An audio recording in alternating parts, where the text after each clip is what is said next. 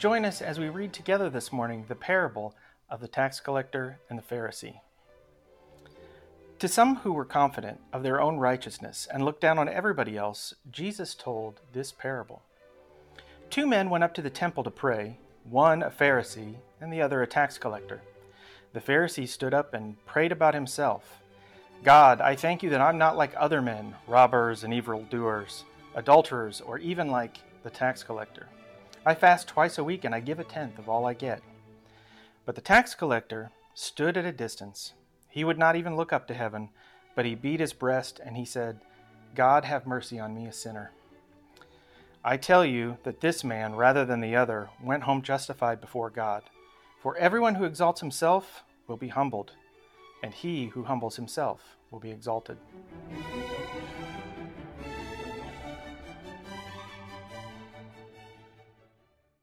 Well, good morning, everybody.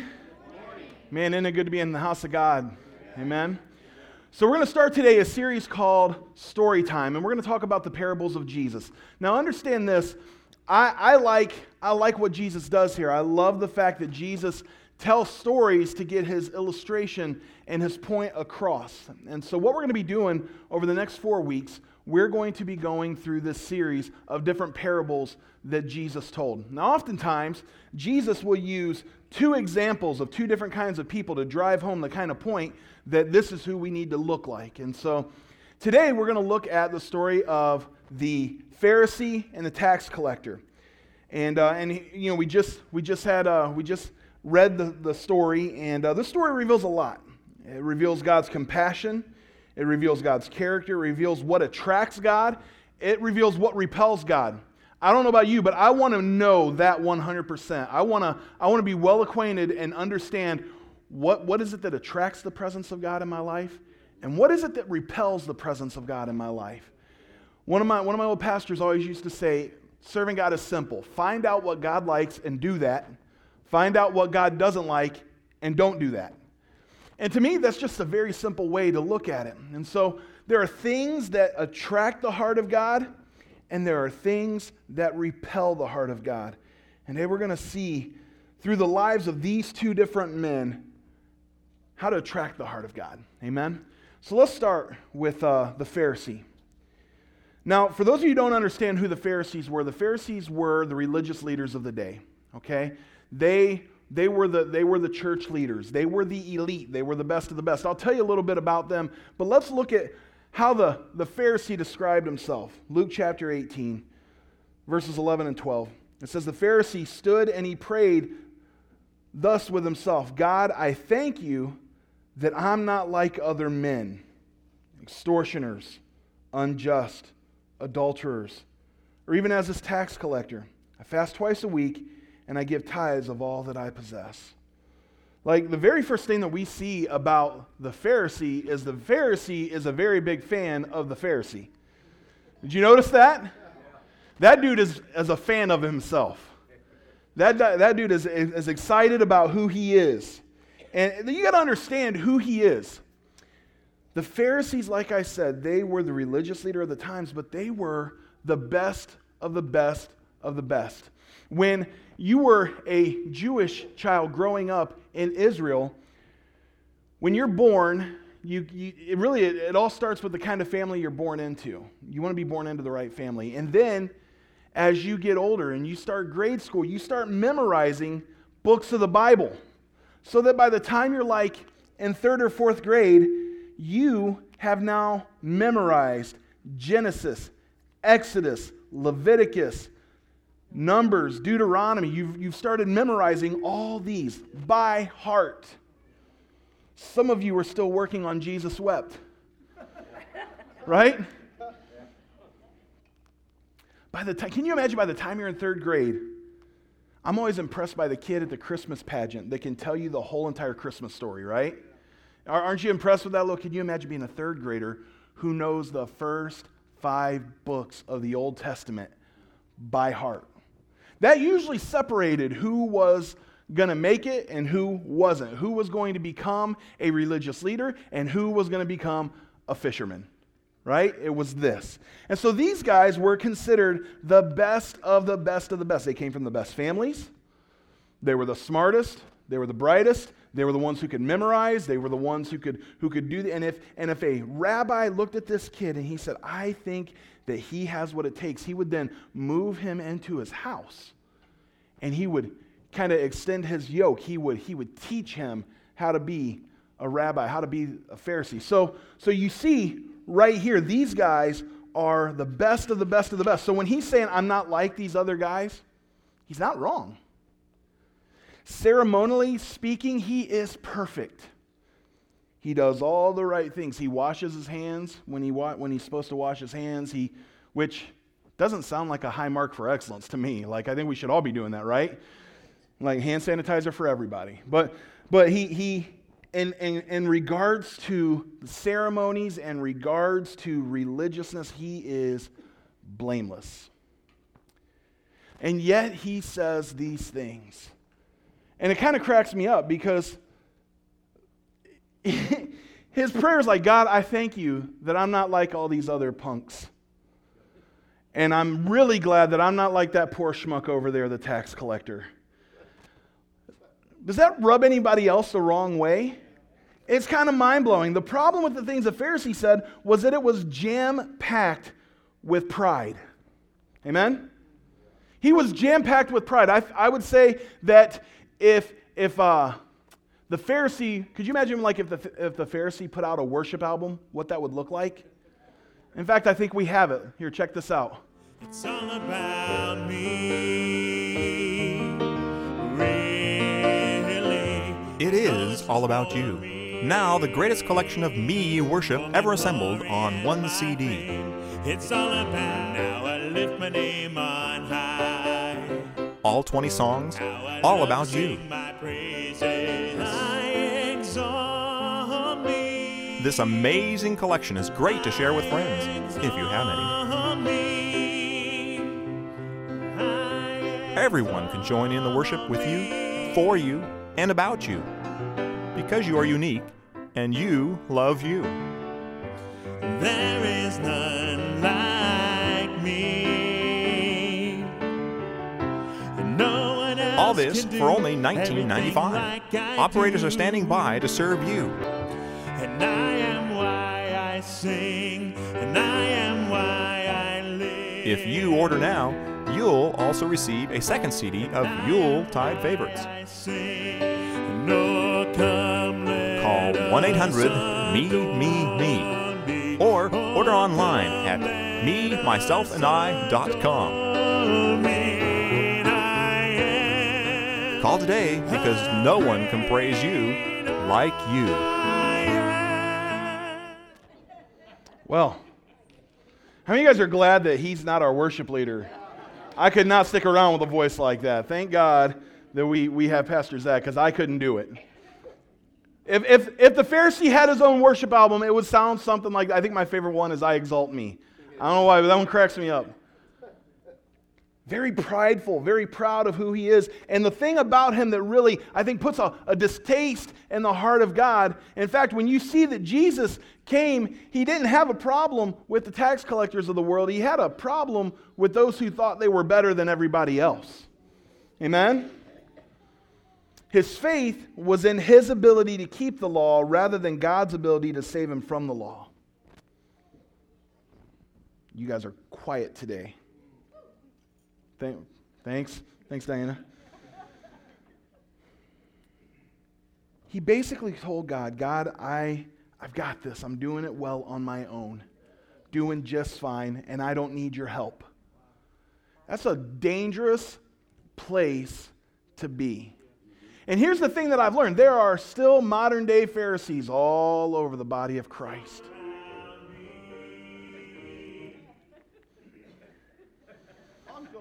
Yeah. If you guys don't start amening better, I'm going to play that video over and over again. We're going to put it on a continuous loop until you start amening better. There you go. His ability to keep the law was more important than God's ability to pull him out of the sin in his life. Jesus actually called them whitewashed tombs. On the outside, everything was great, but the condition of his heart repelled God. I heard a phrase, and I think that this quote I think it's dead on. It said this: pride is the only disease that makes everyone sick but the one who has it. Pride is the only disease that makes everyone sick but the one who has it. We all know the person, right? We got somebody in our life. Do we have somebody in our life? If you're like, no, I don't know anybody, might be you. Just a heads up, may want to chickadee check yourself before you wreck yourself, because I don't know, it could be you. We all have that person that we know, and you're like, man, if you would just take it down about 5 notches, I could stomach being around you. But until then, no thanks. Don't you wish that just like on social media, you could like unfollow people with without them knowing, but in person? You know what I mean? I wish there was a mute button on some people. You know what I mean? Just sneak up on them and hit that bad boy. We all know that guy that's very, very proud of himself. But the fact of the matter, it says this in James chapter 4, verse 6. It says that God resists the proud, but gives grace to the humble. God's not pleased when we are proud of who we are. Now, there's another side of it as well, and we'll talk about that in a minute. But pride repels the heart of God. And if you have more faith in your ability to take care of your life than God's ability to do so, that is a bad place to be standing. You are now standing in a place that repels God. When you begin to be the one who says that I'm responsible for the life that I'm living, I'm responsible for how far I've come. I mean, to a certain degree, we are. I mean, but come on. Here the Pharisee just says, I'm just so glad I don't screw it up like these guys, and I don't mess it up like these guys, that I got it together, and all the things that I'm doing. It's a dangerous place to be. On the flip side of the coin, we have the tax collector. We have the tax collector. In Luke chapter 18, verse 13, the very next thing says, and the tax collector was standing afar off. He would not so much as even raise his eyes to heaven, but would beat his chest and said, God, be merciful to me, a sinner. Well, here the fact of the matter is that if the tax collector is calling himself a sinner, he's probably not wrong. We've talked a little bit about this, what a tax collector does. A tax collector in this scenario, and it's funny to me that Jesus uses polar opposites. The best of the best of the best, and the guy who's cheating people with the authority of the Roman government. You got to understand, the tax collector, you would have grown up with the tax collector. Your boy from high school, sold out, and now he's working for the Roman government, and he's going and he's collecting taxes at everybody's houses, and he gets to take as much as he wants. He'll take what is required by Rome, but then he'll say, okay, now it's time for me. And he'd go in your house and he'd look around and be like, okay, we want that and we want that. And he'd take your stuff. Did you guys know that's what they did? And you could say that you were going to do something about it, but there was always a couple centurions standing behind them with those sick, silly hats that you could scrub a floor with. And what are you going to do about it? What are you going to do about it? I remember I've been that guy before. I've been the muscle before. I remember a friend of mine made just a stupid, bonehead decision. He was doing construction at his house, and so he took a bunch of his trash, and he was like, instead of trying to get to the transfer station, he went and dumped it in a business's dumpster. The problem was it was a dumpster that was for all metal. And so they saw that it was trash, and they're like, that's not right. So they pull it out, and they find mail to his house. Police officer shows up. He's like, here's a ticket for illegal dumping. Now you need to go and you need to clean it up. And so he had to go to the factory to face the owner of the factory. And he's like, Pastor Terry, will you go with me, please? And I'm just like, sure, I'll go. So I went, and I'm just kind of shaking my head, laughing at him the whole time, like, you're an idiot. You are an idiot. I love you. You're my friend, but you're dumb. Right? And And so the owner of the company was just furious, and he's like, we already cleaned it up, and you did this, and you did this, but my friend needed a letter from him saying that he didn't need to be charged to the judge. So he was like trying to figure out how to bridge the gap here. And I remember he just got mad and he kicked us both out of his factory, right? And somebody knew the factory owner. He called him. He's like, hey, he's a good guy. He just made a big mistake. He's like, well, tell him to come back. Bring the money that I paid my guys to clean up that he cost me, and tell him not to bring his bulldog. I'm not going to beat him up. I was like, I'm a bulldog. I'm a bulldog. It's like, woo! I'm a bulldog, and that's what you had back here. That story was a roundabout way to just tell you that I was a bulldog one time. I guess I don't know. But they had the authority of the big guy behind them. If you did something about it, they were going to do something about it. And those guys were bad news. You didn't want to mess with them. And so the Pharisees may have been perfect, but the tax collector was a thief. And more than that, he grew up in your neighborhood. He was your friend. And now he's cheating you. And he's cheating your family. He's cheating your mama. And so when you hear he's a friend of the tax collector, it's a scathing remark. He's not the best of the best of the best. It was decided by the time he was in elementary school whether he was good enough, and it was decided that he wasn't. So now this is who he's going to be. So he looks at himself in the mirror and he's not happy with what he sees. And the tax collector responded to God in humility. Now, this is how we should be. We should walk in humility. We should do our absolute best to be humble. I always made a joke, and I finally had to start prefacing that it was a joke. I would tell my students when I was a youth pastor, I'd be like, luckily I don't struggle with humility. I pride myself on my humility. I'm just saying if there was an award for being humble, I'd probably get it. And my kids are like, and their newcomer friends would be like, your youth pastor is a jerk. I'm like, guys, it's a joke.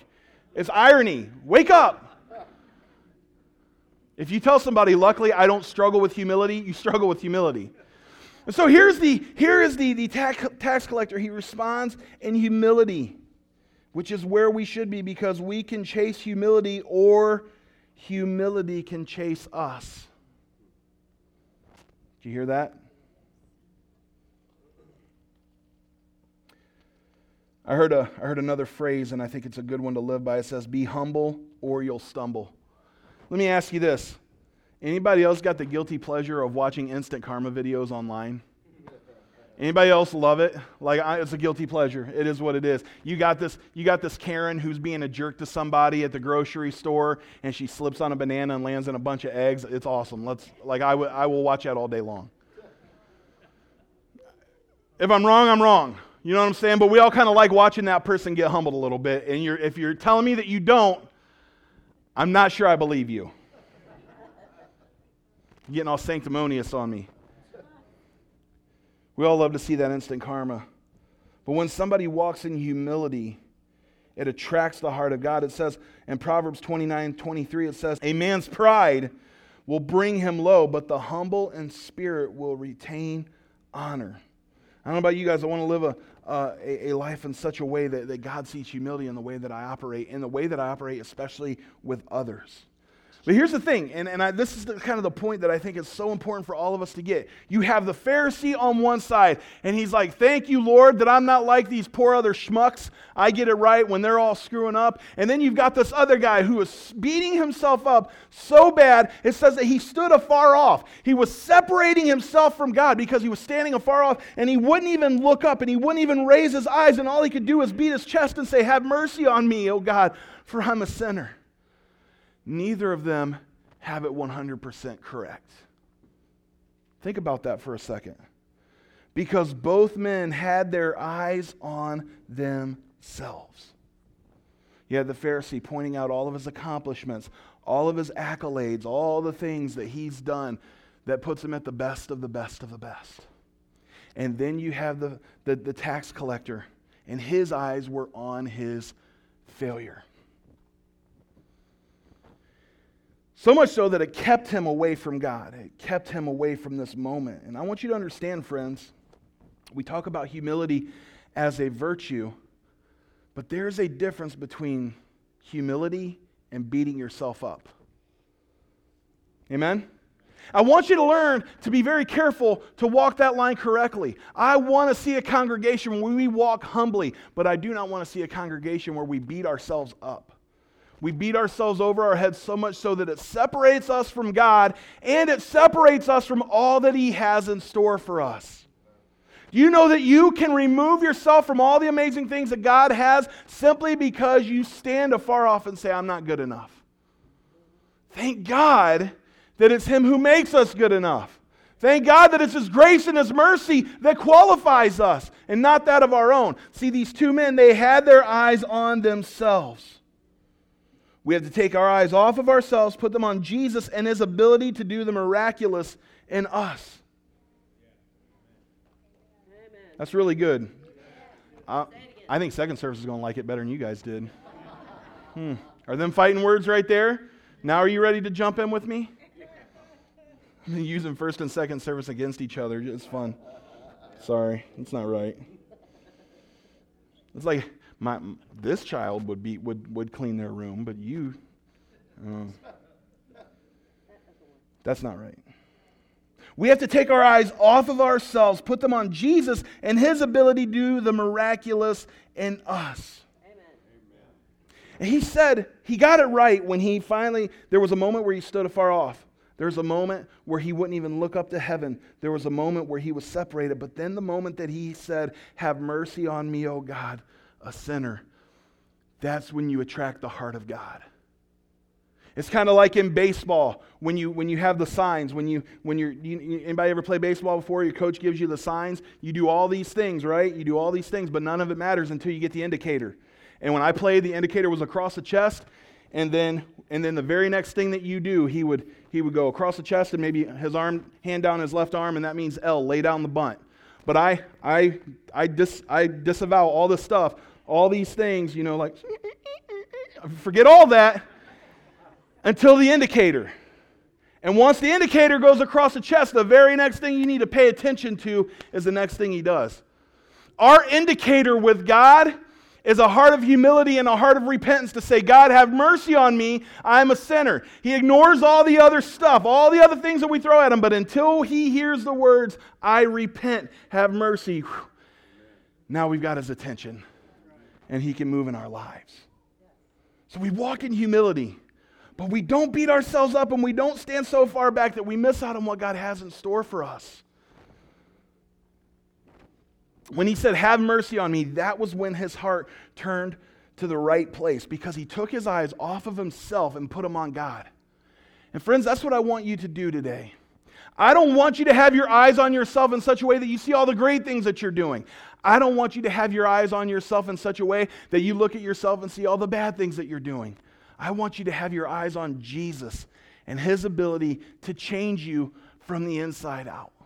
This is why the disciples, this is why the 12 were so powerful for the Lord, because their eyes were on Jesus.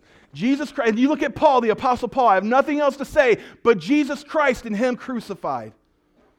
He had his eyes on Jesus and all the things that Jesus could do, and because of that, God used them in a big way. The disciples weren't the best of the best of the best. They were fishermen. They were tax collectors.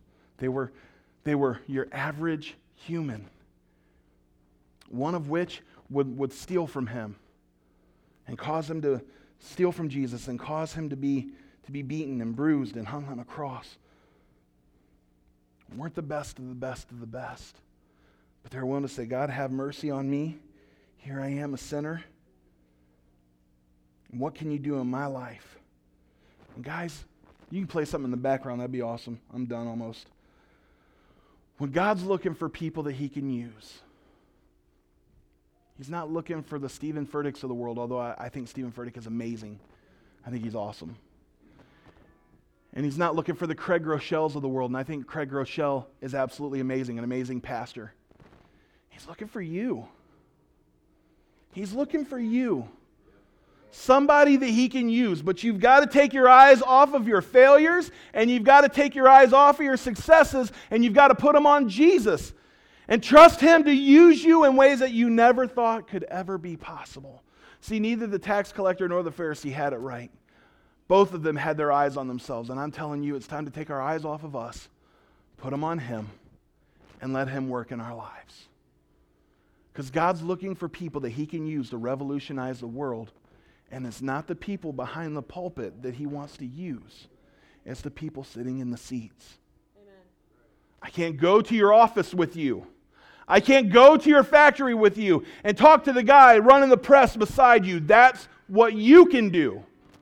I can't go to your kids' sporting events and impact your coach. That's what you can do. I can't go to your family gatherings. That's what you can do. God's looking for people who can revolutionize the world around them, and He's not looking for the best of the best of the best. He's looking for the willing, who will take their eyes off of themselves, put them on Jesus, and say, here I am. Have mercy on me and use me any way that you can. And Jesus said in His parable that it was that guy that went home justified. It was that guy who was right in the eyes of the Lord. Go ahead and stand to your feet. So I guess my question for you today is, are you running the comparison game right now? Are you thinking like the Pharisee, where you are comparing your highlight reel to someone else's blooper reel and thinking that you're better? It's time to stop. Are you comparing your blooper reel to someone else's highlight reel? It's time to stop. Focus your eyes on Him and let Him do what only He can do. What is it you want to do in this life for Him? If your eyes are on you, you'll never do it. If your eyes are on Him, there's no end to what He can do through you. It's all about where we put our eyes. The Pharisee had his eyes on his successes. The tax collector had his eyes on his failures. My question is, what are your eyes gazed on right now? What is your gaze fixed on right now? Amen? Hey, listen, we can't stay around a whole lot longer. I clean up the building and get ready for round 2, but here's what I want to do. If you're here today and maybe you've struggled with one or the other, you've had your eyes on yourself, you're either really, really happy with who you are. I can't imagine that going on in this room. This is a good group of people, man. I don't see a whole lot of like, I'm better than everybody else. I don't see that here. But maybe you're on the other side of the spectrum and you look at yourself and you're not happy with what you see. It's time to take your eyes off of you. Put on Jesus and let Him do what He does. So here's what I'm going to do. I'm going to pray and we're going to crank up this music. If you want to spend some time at the altar, just kind of dedicating yourself to saying, God, here I am, have mercy on me, and I'm willing to do whatever it is that you've called me to do. We're going to open the altars. If you have never accepted Jesus Christ as your Savior, that's where it all begins. That's where the tax collector had the moment where it all began, when he said, God, have mercy on me. We want to do that as well. So if you've never accepted Jesus, come and talk to me. I want to talk with you and pray with you about it. Mainly, take your eyes off of you and your ability to get it wrong or your ability to get it right, and put your eyes on Him and His ability to sustain you, and watch what happens. So I'm going to pray. I'm going to crank up the music. If you want to get to the altar, get to the altar. If you got questions, then come see us. If you got to go, you got to go. Let's focus our eyes on Him and watch what He does. Amen. Father God, I thank you, Lord, for your heart. And I thank you that you love us so much, that you're willing to do miraculous things in us and through us, God. God, whether we're looking at ourselves and we're focused on our successes, or we're looking at ourselves and we're focused on our failures, it doesn't matter. We need to have our eyes on you. I pray that we would fix our gaze upon you and let you do what it is that you do, God. Anoint us, God, to be able to go out into our community, into our workplace, into our kids' school, into our family meetings, into everywhere we go. Anoint us, I pray, to be a light and a witness and to show your love everywhere we go, in Jesus' name. Amen. Crank up that music. If you want to get to the altar and worship some, do it. If you got to go, you got to go.